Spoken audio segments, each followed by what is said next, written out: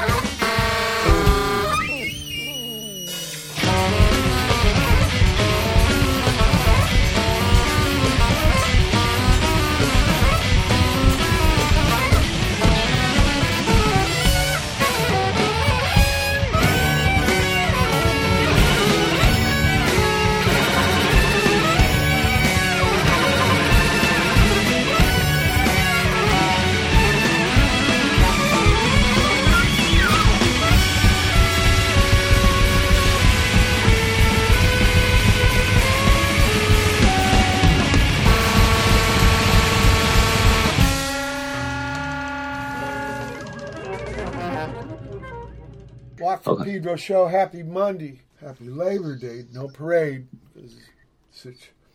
Watt's got a sore back, but I still would have fucking hobbled and done it. 3 little words. John Coltrane with Milt Jackson. I think they used to call him Bags, right? Bags and Train. Yeah. That's the record. Yeah, right. Upsilon acrux after that. Or Gnaw Cult Man. And you could tell people probably that I ain't man alone because of those Estonian software engineers with their Skype invention. I got the Paul Lai. Welcome aboard, Paul. Oh, thanks for having me, Mike. And Taipei? Yeah, I'm in Taipei right now. Which is big town in Taiwan. One day I want to play there. I really, really want to play there. I have had buddies who played there and dug it. And one day I would like to too. And we got to thank Steve over at Curianiform for the Connect. Thank you, Steve. Yes. I think in the all DC, thanks to Steve. DC area, right? Yeah. And okay, tripping on your music journey. I know you spent some time in, you know where Pedro is, right? Where the harbor, because you live in here. Yes. I want to go before that, right? I want you to bring us the earliest musical memory you can. Earliest musical memory. I came from Taiwan to America in 1980. So I think the first band that I realized was a band, because there weren't really any bands in Taiwan at the time. I mean, there were, but I was unaware. I was 8 years old. So I think I saw Kiss trading cards, and I was like, oh, this is what a band looks like. And I was pretty freaked out, I have to say. I was 8 years old, coming from Taiwan. I hadn't even really been around white people until I came here. So, and then there were these guys, dressed like monsters, Yeah. But what about, there's no music memories of Taiwan when you're a boy, baby? No, there's like traditional songs that I'm used to hearing, like New Year's and during the holidays, but I really, even though my parents did force me to play piano and violin for like a year each before I came here. So once I came here, I dropped it. There was instruments in the pad, or was this from school? No, they got me lessons. I think my parents always did whatever the best they could do for me, even if I was not a good kid. But I think those things eventually did, they did work out. I mean, it got my mind moving in the right direction. But I think the first thing that I bought on my own is I bought the Thriller tape, the Michael Jackson Thriller tape. Right, Quincy Jones. Yeah. Well, I'm curious, what about school over there? Did they have a music program? Were you in the choir, the marching band, or shit like that? No, they didn't have any of that shit. I mean, where I was from, we're in Taichung, which is kind of the middle of Taiwan. They didn't even, I mean, like, for activities, there wasn't even, like, basketball or soccer or anything. It was late 70s, so. Yeah, I don't know, because I ain't been there yet, but I'll trust you. What about when you come here, because you're 8 and stuff, what about the school stuff over here?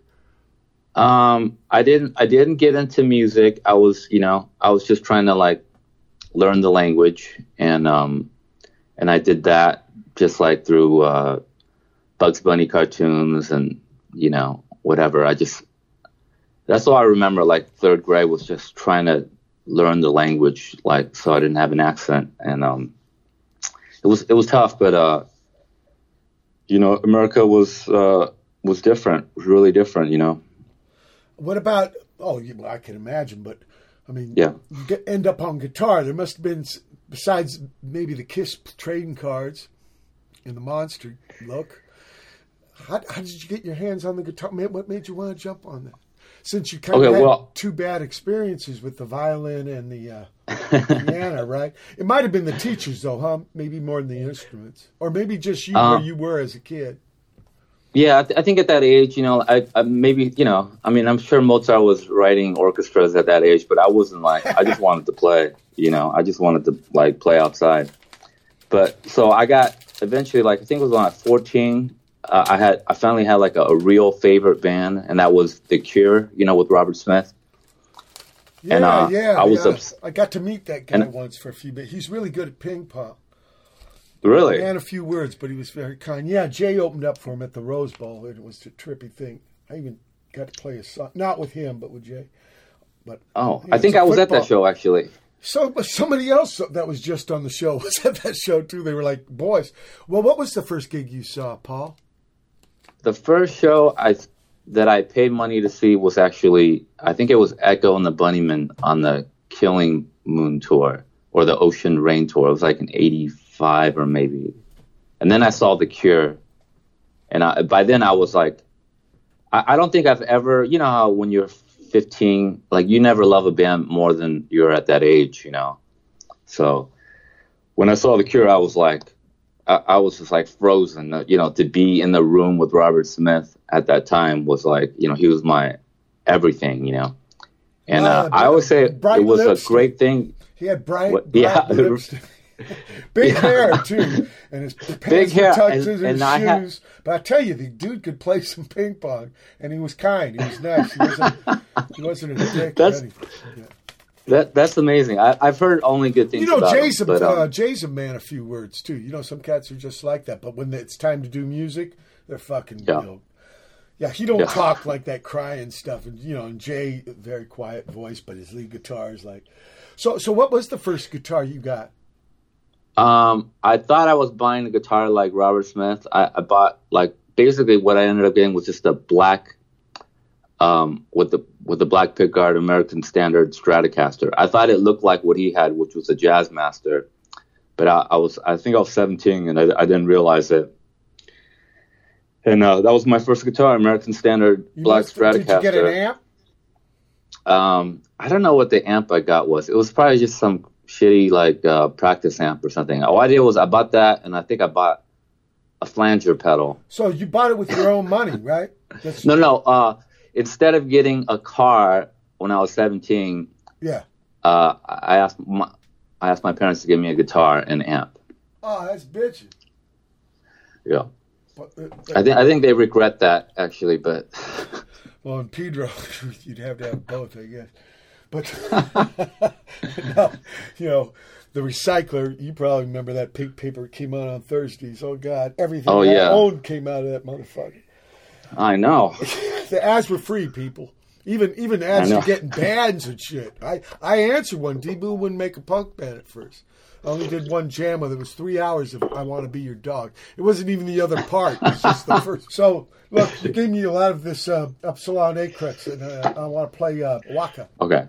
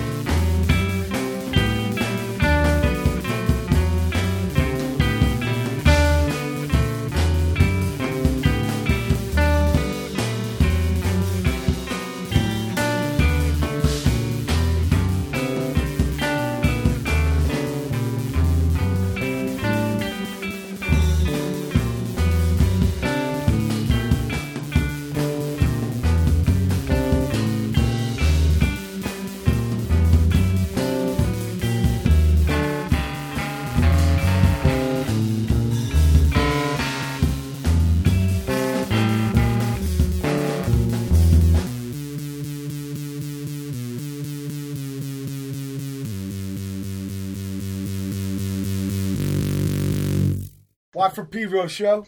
Start on that chunk of music with upsilon acrux. It's a name, man. Oaxaca, which is a lot of cats that live in this area come from there. Bomis Prendin, they got a brand new release. I think they did this by jamming together over the internet somehow, giving it enough space so they didn't have to deal with latency. The very first track, so I guess this was the first attempt, but it's a whole fucking collect. Pretty happening. Victoria Shen and Aaron Dilloway with the hair gag excerpt. Victoria Shen took two of their her record and Aaron Dilloway, like half of each, and cemented them together, and then played it, you know, and then that makes the new record. That's what you guys heard. Okay, then Cain featuring Amal. It's not the Amal that I think, the punk day ride disco thing.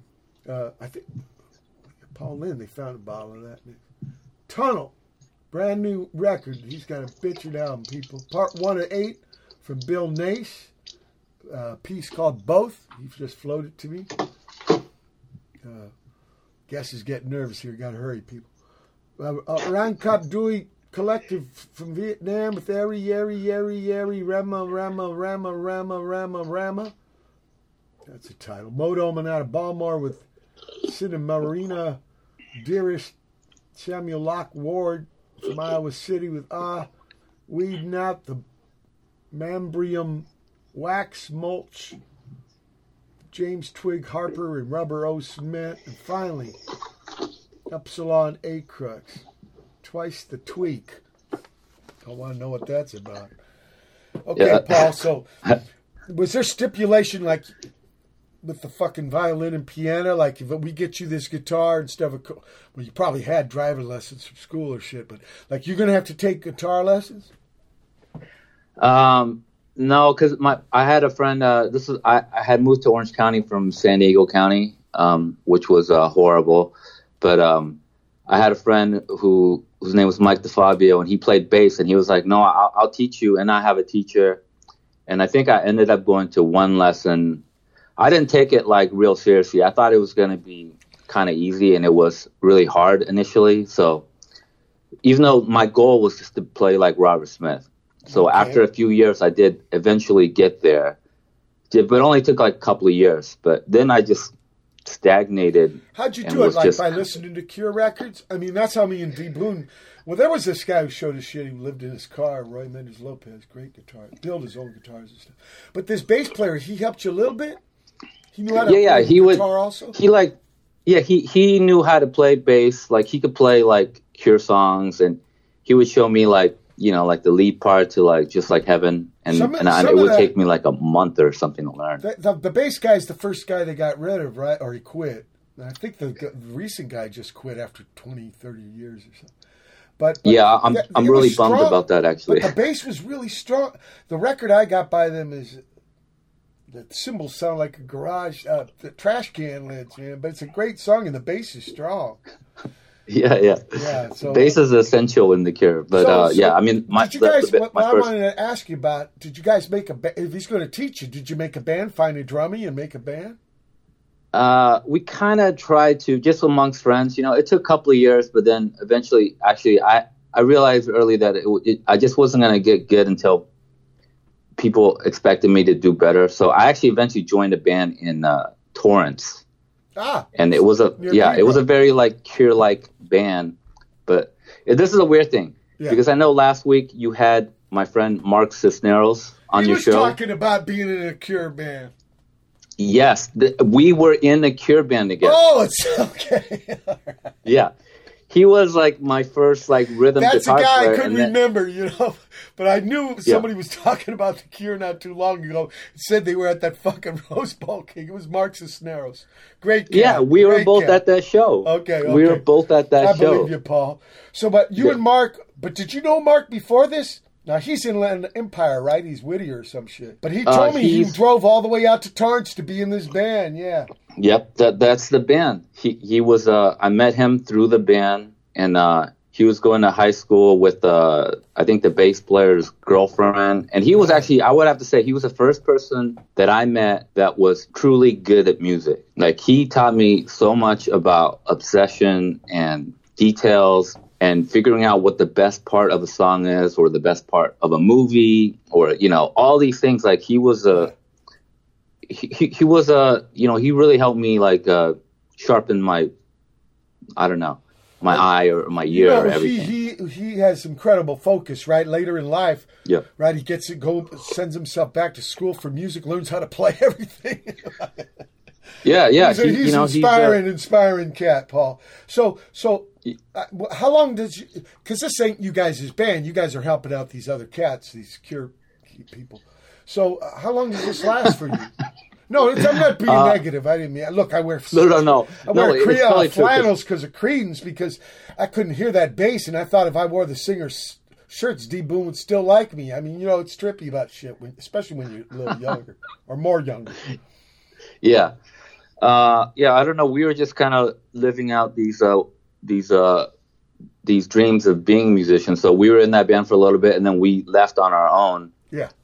And me, him, and Mike Flowers ended up starting a band, and that was a band for like 2 or 3 years. And I think we played maybe 2 shows. What were you called? And then we were called December, and we were kind of like a Cure New Order band. So we added New Order to the Cure thing. Yeah, but it's we still had, like, England. It's okay. It's still England. Yeah. I'll tell you the funniest thing that happened during that time. You know, the English guys, you know, they used to sing with U.S. accents. You know, it's all about showbiz, right? I mean, fuck. Yeah. It's okay. Everybody wants to be who they're not. Well, that's why I love my favorite holiday is Halloween, because it's the one day we pretend we're wearing fucking costumes. Or we don't pretend. And it's okay. We don't pretend. Yeah.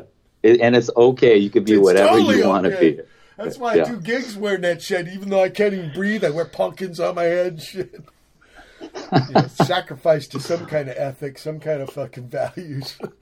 So anyway, the Sunburn only does 2 gigs, but a lot of practice. Yeah, a lot of practice and, like, living, you know, like they would come to my house on the weekends, and we'd be there like for 4 days just watching movies and practicing. But we just didn't, you know, like, I think Mark was really pushing us to get better, and I just wasn't. I was like, by that time I was like 20 or something, and I was just trying to figure out, like, my shit. It wasn't until like maybe like 5 years after that I got serious about guitar. I got into like Sonic Youth and Ornette Coleman. What do you think did it? But what do you think did it? Why did it take 5 years from them? Even though you're around this cat, Mark Cisneros, who's fucking music personified. Yeah, I don't know. I just no. You know what I think?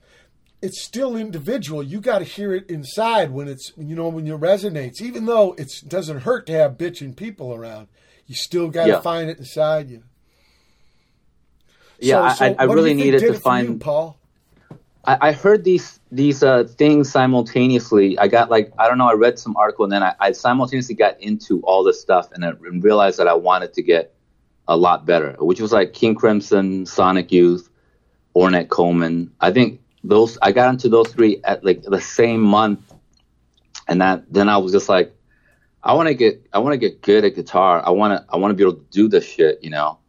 So actually, right then I checked into a rehearsal space with Mark and some of his friends, and I was there. I finally put myself all into the music. I was there like 6 days a week, 12 hours a day. Whoa! I would jam with people that I didn't know.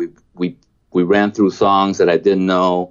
I just learned and, you know, got my ass kicked, looked real bad, looked a fool. But after a year, I was reasonably good, and I had ambitions of like starting something like, you know, like a proggy type band. But like a Paul Lai band, not join somebody else's band.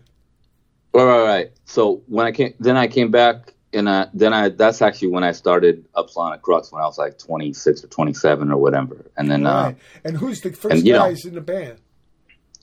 It was my friend Cameron Presley, who I knew from. We both went to a Christian school. I'm not Christian, but we went to a Christian school, and he was the only other guy there that liked The Cure and like My Bloody Valentine. So, yeah, you know the bass lady Deb was on from My Bloody Valentine. Yeah. Oh yeah, she's super nice. Too. And who else was in the band? Well, I met Cameron. We started Upsilon Acrux with that idea, and then we got Jesse, the drummer, and then eventually we got a bass player who we kicked out like a year later. But it was the three of us basically, me, Cameron, and Jesse. And he who shall not be named. Well, yeah, his name was Tom. He was actually a good bass player, but yeah, we're like things don't work out, of course. Yeah. Time of band is such a trippy chemistry, right? So what did you do first? Did you guys try playing other people's tunes, or did you have material for these guys? No. I just, we would jam, and I would play them records, and I'd be like, I want to sound like this. It would always be like King Crimson, and then eventually Henry Cow, and then Magma. But it was also like Faust and Noi, and we'd listen to Sun Ra and Coltrane and Ornette. I was trying to like combine the energy of those like three things that I thought were like the raddest shit in the world, and try to make a band out of that stuff. So I think initially we would have like, oh, this is the free jazz song, or this is the krautrock song, or this is like. What did you have, the ska song and the reggae song? No. We just had those. It was just those three things basically, like prog, free jazz, and krautrock. That's what we were working from. One time this cat came, I was over at Perk's Pad, and this cat came. He had done an entire ska version of Tommy, the Who's. We had to listen. We got to listen to that thing. I shouldn't have said that. It's trippy when stylism is so big, right? It's like, it's kind of I don't know. It's like a Halloween mask. It's like, what? Who's got the pumpkin head on? Is it what? Is it his sister? I mean, it is trippy, but it is neat how you guys, while you were putting together the band, you went and listened to records to see what you guys wanted to make. I think that's interesting. Look, we're at the end of the first hour. The September 6, 2021 edition of the Watt Pedro Show, special guest Paul Lai. Hold tight for hour 2. September 6, 2021. Second hour, Watt Pedro Show.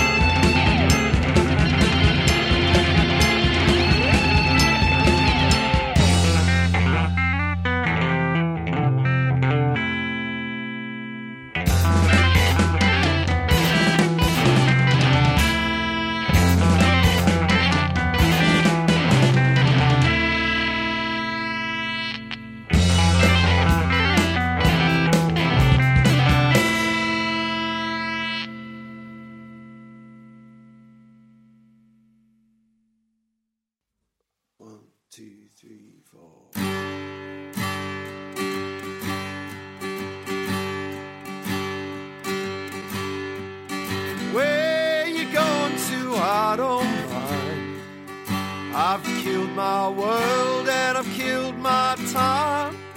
So where do I go and what do I see? I see many people coming after me. So where you going to? I don't mind. Well, if I stay too long, I'm afraid I'll die. So I will follow you wherever you lead. If your offered hand is still open to me. Strangers on this road we are on. We are not two, we are one.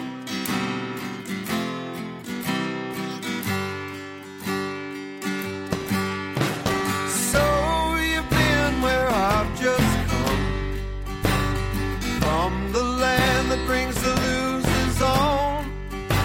So we will share this road we walk, and mind our mouths and beware our talk.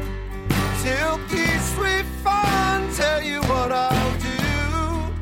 All the things I own, I will share with you.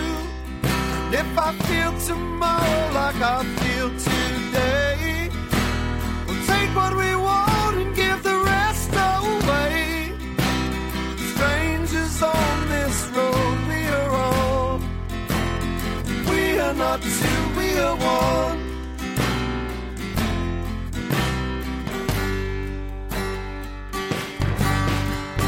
Holy man and holy priest, this love of life makes me weak at my knees. When we get there, make your plea. Soon I feel you're gonna carry us away in a promise that you made us believe. For many men, there is so much greed, and my mind is proud, but it aches with rage. And if I live too long, I'm afraid I'll die. Strangers on this road we are on. We are not two, we are one.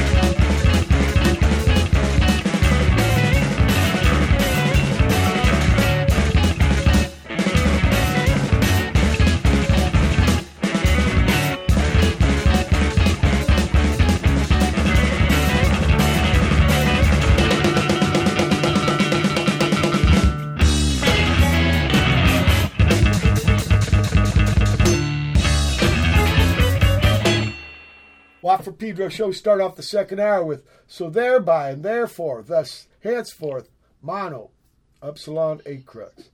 Ben Salter out of Tasmania with Strangers, brand new from him. Lucas Abela from nearby Sydney with Maserati. And finally, upsilon, acrux with Intimate Barbarian. So, can you remember the first upsilon, acrux song you guys put together? I think we did. I don't remember the name because we did a demo and 3 of the songs had like vocoder on it, so it wasn't quite like us yet. And then we did one instrumental song, and we called it the 7 song because it was in 7. And I think that to me that was like the first upsilon acrux song, because before then it was like a mix like Stereo Lab with King Crimson, you know, but with some vocals. And then when we did the 7th song, it was like you're I don't talking know, about it was like your versions of those, or were you using their actual parts? No, there were songs. I mean, it's just what it sounded like to me, because we were still So you're kind of so much influenced. Yeah, we were our influences. We hadn't really broken out to have a sound, you know. Right.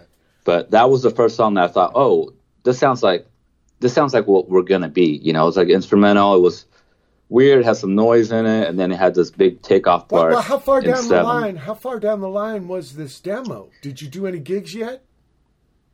No, we hadn't done any gigs. We just did this demo. We thought we wouldn't. Okay, I have a great story about our first show. So we were doing this demo with our friends stuff, and I used to see Glenn Galloway from Truman's Water at Lou's Records in Encinitas.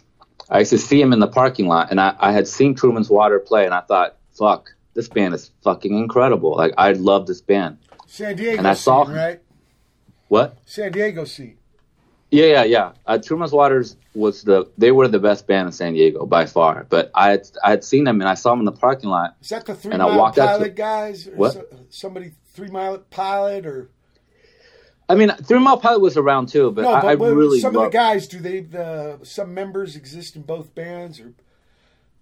I don't think Truman's Water. No, I'm asking you for help, Paul, because I don't. I'm kind of ignorant of the scene, but I know they're all good musicians and shit. I just don't know how they put together Drive Like Jehu and how they put together. And anyway, what happened? You did your first gig. You saw him in the parking lot. Yeah, I saw him in the parking lot, Lewis, and I walked up to him. I said, "Hey, man, I just saw you like Tuesday at the Casbah, and you guys were incredible. I was wondering if you could help me get a show. I don't have anything to give you. I don't have a demo, but I can promise you this one thing. We will not suck, and it'll be different." That's a good And he promise. goes, okay. And he gave me his number, and I called him later, and he set up a show like a week later. Yeah. And we played our first show at the Casbah with them. Wow, Tim Mays. Yeah, Tim Mays. And no, he had and the we Spirit killed Club. it. You don't know how far back I go with that cat. Yeah. Long way. Good guy. Yeah, we played a lot of first shows at Casbah.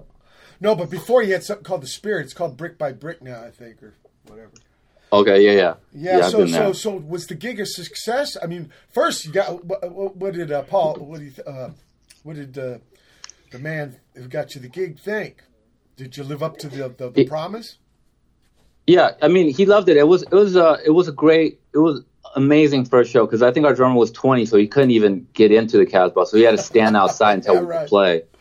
Right. And then we killed it, and then somebody came up afterwards. It was John Goff from Physics, and he was like, "I want to put you guys out." And I'm like, "Oh, okay. Wow, shit." He's like, "I'm going to set up a studio." Yeah, and I was like, wow. "Oh, so this is what it's like to be like in a band, you know?" Like, it was like the realization that, because before then, the 2 shows that we had played as December were like in the Valley and somewhere, and you know, they were pay to play gigs. We had to sell like 100 tickets, you know, $8 or whatever, you know. Sure. That our parents ended up paying for, you know. Yeah. So that's what the whiskey turned into and shit.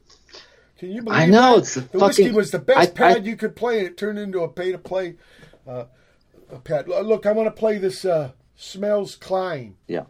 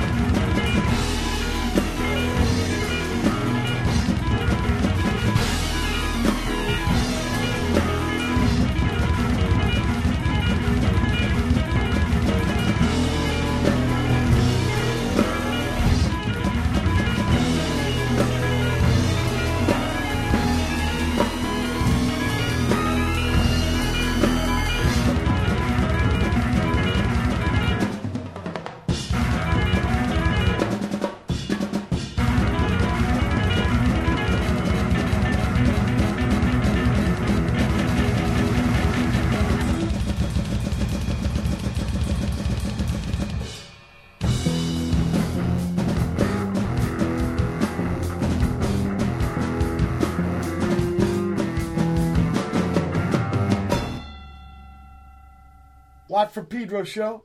That chunk of music started off with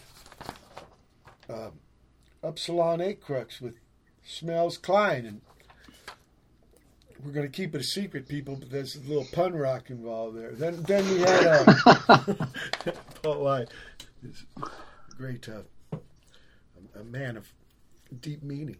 Plaster Man after that from Ithaca with Photograph, Les Grys-grys, Time Flies and Still, Ray Shin, Tape Code, Head Boggle, Fred's Traveling Fast, brand new out of Hokkaido, Carthy School, Whole World, and finally Jesus Made My Fish Tank Boil, Upsilon acrux. Okay, so you get the fucking invite to make this record. Yeah. Now, you'd already recorded the demo thing, but it's maybe a little more up. You said the guy's starting a studio? He put us in a studio in San Diego, and we just went there like every night for like a month, like basically like 11 p.m. and we would be there till like, I don't know, 6 a.m. or something. And then we recorded our first record and parts of our second record. And by then we had already figured out that like, okay, we're going to do this thing. And, that ended up being our first record. I think it's called like, it's another pun too. It's like in the acrux of the Upsilon King. Ah. Yeah. And the King but, Crimson, no. Yeah, the right? Crimson thing. Yeah. Right. But, yeah.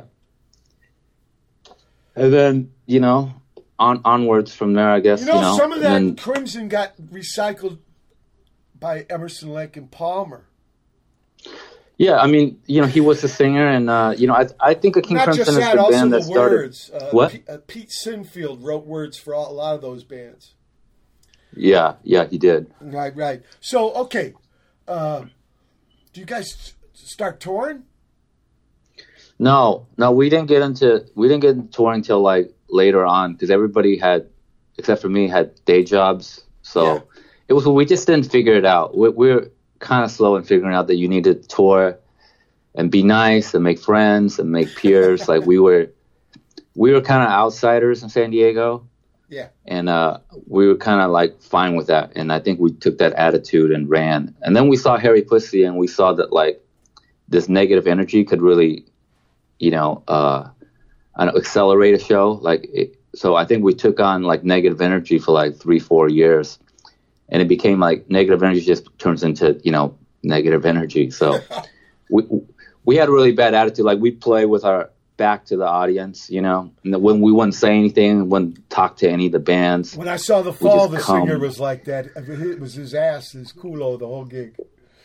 Yeah. It's a weird thing. At the kick drum. Yeah. Well, so what? You said for 3 years though. What happened after 3 years? It got so negative. Like I think our energy got so negative, and one guy Cameron was kind of pushing it. We had played South by Southwest, and he did something I didn't like, and I started thinking, man, these people are helping us out, and you're clowning them or whatever. Like it's just like this is not gonna help us, like in any way. Like when I saw, when people try to do something good for you, the last thing you should do is like spit in their eye, Absolutely. And maybe it takes a little touring to appreciate that because you need help others and stuff. Yeah. So this isn't a musical thing. This is kind of bad people behavior thing. Yeah, but like we're it's important in a band mechanism. You got to, you know what I mean? The music can't thrive if there's bad people thing. No, I agree. I think we had projected something, and then what we had projected had become our reality. And then once I realized the consequence of our reality, I wanted to move away from that. So we moved away from some people and started a new version with 2 drummers. And then things got better from there. We did do little tours, and we played with the Ruins and touring started to become more of a possibility. And I started to realize, actually, after I went on tour with the Locust, I started realizing how important it is to have peers, have people that like look out for you, that it was dumb to compete with people. And, No, we were so lucky. The Black Flag, Husker Du, Meat Puppet Guys. I mean, well, you know what? The scene was different, right? If we didn't help, it was just going to sink. So maybe it was just a sitch, and you guys were in a different thing where that could happen. So if we did that shit, it would never have got together. Anyway, we're at the end of the segment. It's interesting to hear about this, Paul, man. You're bitching to open up because a lot of people are embarrassed to talk about this kind of shit. End of the second hour, September 6, 2021, edition Watt Pedro Show. Special guest, Paul Lai. Hold tight for hour 3. September 6, 2021. It's the third hour of the Watt from Pedro.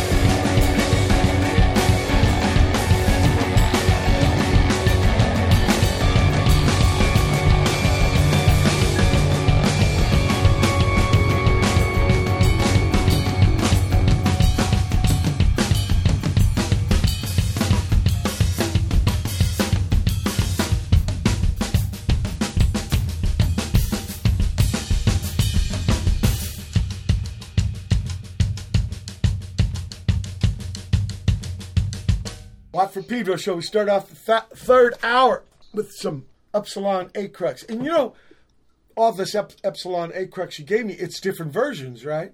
They're just from different albums. I just picked, I think most of them are from 2 albums. So same personnel?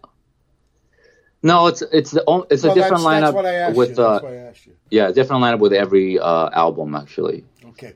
We had Graf from the Netherlands have to have duality, and then upsilon acrux, remnants of the Hapital epoch. Yeah, the drummer of Locust I played with. Oh, yeah, he was helping out Butcherettes. Gabe. Yeah. Gabe. Good cat. Okay. Yeah.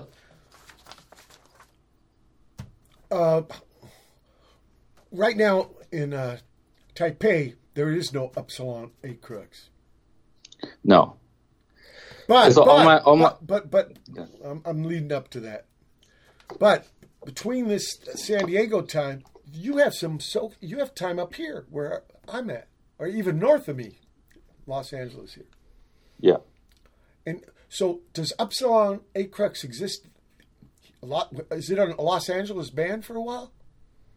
Yeah, it was. I think for more than, I guess we moved to LA like around 2001 or 2002, and then eventually Jesse moved up there, and then upsilon acrux was in LA, and then whenever I got new versions of upsilon, it was all in LA. I mean, I moved to Taipei now 4 years ago. Okay. So we did the European tour, and then I moved here.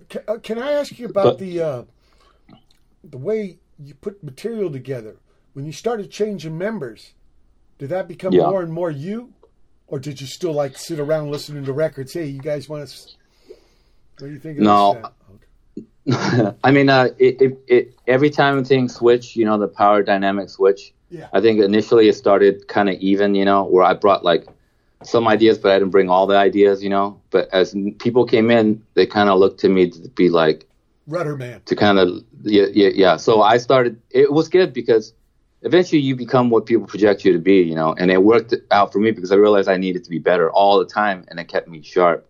Okay. So I kept having these young guys come in, and they really, some of these guys have been seeing me play for 5 years or whatever, Because I'm like I'm not the only, but I was the main Asian guy in LA doing weird stuff, like weird rock stuff that was really loud, So like the last version of the band, like Dylan and Noah and Patrick, those guys have been seeing me since they were in high school, So when they came in, they really expected a lot, and I hate disappointing people, so I really wanted to be all that they needed me to be. So all those things always help me grow, because one of the things I truly hate is I hate to disappoint people. People expect something of me, then I'm here to deliver or absolutely do my best. And especially to be that. Cats who are going to try and aid and abet you on stage or in the studio. Yeah. Right? I mean, just because you're the boss, you can holler at people and get your way like a buddy, stomp your foot and make your hands like a sugar bowl or a teapot, throw your little piece of chalk. But is that going to really get the best performances out of Cats? There's a skill, right? There's I've learned it. I've learned, I figured it out because, every time a band broke up, it was like some bad feelings, And I think part of it was because sometimes I would yell or push people or whatever, and I learned throughout the years that this is not the way, you encourage people. If you want them to be, if you're looking out for their best interest, it's actually going to help you eventually because they know that you care about them, and I care about these people. Sometimes I just didn't show it right. But by the last version of the band, which I may come back to, we're all brothers, they play with my kids. They babysit my kids, my one Peter, son. I got a buddy, Peter DeStefano, and he's been reading up on John Coltrane. And John Coltrane said, if you're sincere, you can play a shoestring. Well, I mean, whatever John says is the truth, because I find that John is, Coltrane to me is, he's the greatest and the best musician of all time. And I truly believe he's a kind person. And no, but these cats that are like playing with your kids and stuff, it's where their heart's at. That's the sincerity I think Mr. Coltrane was talking about. Okay. I mean, and again, he's right. And you're right, because I don't know, when you believe in something and you play it wholeheartedly, you're not being forced to play it. Yeah. You know, there's a thing that people can perceive and feel. And yeah, you said musicians are after some kind of truth. You said a musician can tell when it's phony. I want to play Pitch Mountain exactly. Maps.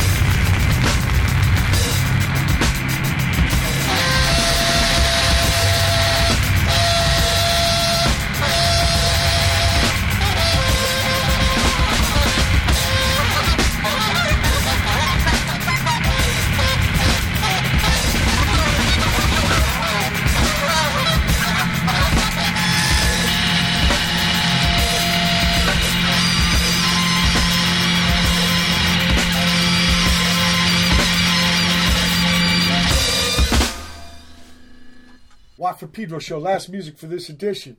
Upsilon Acrux with Pitch Mountain Maps. Favorite title. Then Thomas Helton, Jamie Branch. She was on the show a couple weeks ago. And the late, great Michael Evans. Drummer man Michael Evans. He was on the show a few months ago and we lost him. Very sad. Man, what a beautiful spirit. Late to the Party. Live at DMG, June 4, 2017. So it was a few years ago, but love you much, Michael Evans. Truly. And then Zerpins. Yeah. Liminal Triad. Now, Zerpins, this is something that happens after you make the move to Taipei, right? Right. Yeah, I didn't want to practice. I was going to concentrate on being a dad. And so I wasn't going to play music at all. And then I got talked into playing a show. And then I was doing solo guitar shows. And then a friend of mine, Joseph Morrow, moved here from Rhode Island. And he started playing drums with me. And so I started doing improv shows with him. And I was learning how to do improv with him because he's such an awesome drummer. And then we started to see people around that I thought I could put together like a big improv band for a record. And so actually this band, the song comes from, the album that it comes from, it's like we actually only played together twice. It was like I had these ideas for timed improvisations, so we were on the clock where something would come in at like 30 seconds or something would bounce out at like 45 seconds, whatever. I thought to make it more interesting while keeping it improv, I thought it would be cool to do something that was like, I wouldn't tell you what to play. I'll only tell you when to play. Yeah, I was part of a gig that was like that where the Meister had a control board of switches for light bulbs, and everyone had a light bulb in front of them. When that light bulb came on, it was your time to go. So he was feeling out the piece. I would kill for that. Chris Schlarb, it was by UCLA, a little theater. Man, that was... Yeah. Because you didn't know when your light was going to come on, right? So you're kind of shitting a pecan log. It was interesting, though. I like this idea. Can I ask you, what's the connect with Steve at Cuneiform? How'd that happen? Well, actually, I was aware of Cuneiform because they have the best prog stuff. And then... but he thought we were like a kids band, I think, for a long time. And then one time we played at Grandma's house in Oakland, like 2:00 in the morning. And, but it was shot on video. This was the early days of YouTube. And somebody put it up. It was like 18 minutes long or something. And then the next day I got a message from Steve, was like, I saw your video. I love it. How can I help? And I was like, well, I mean, you got we'd love to get a record doing out. Gigs, your first gig, your first video. That's how you get your records. It's weird, It's definitely weird. And Steve, I would consider really not just like a label guy.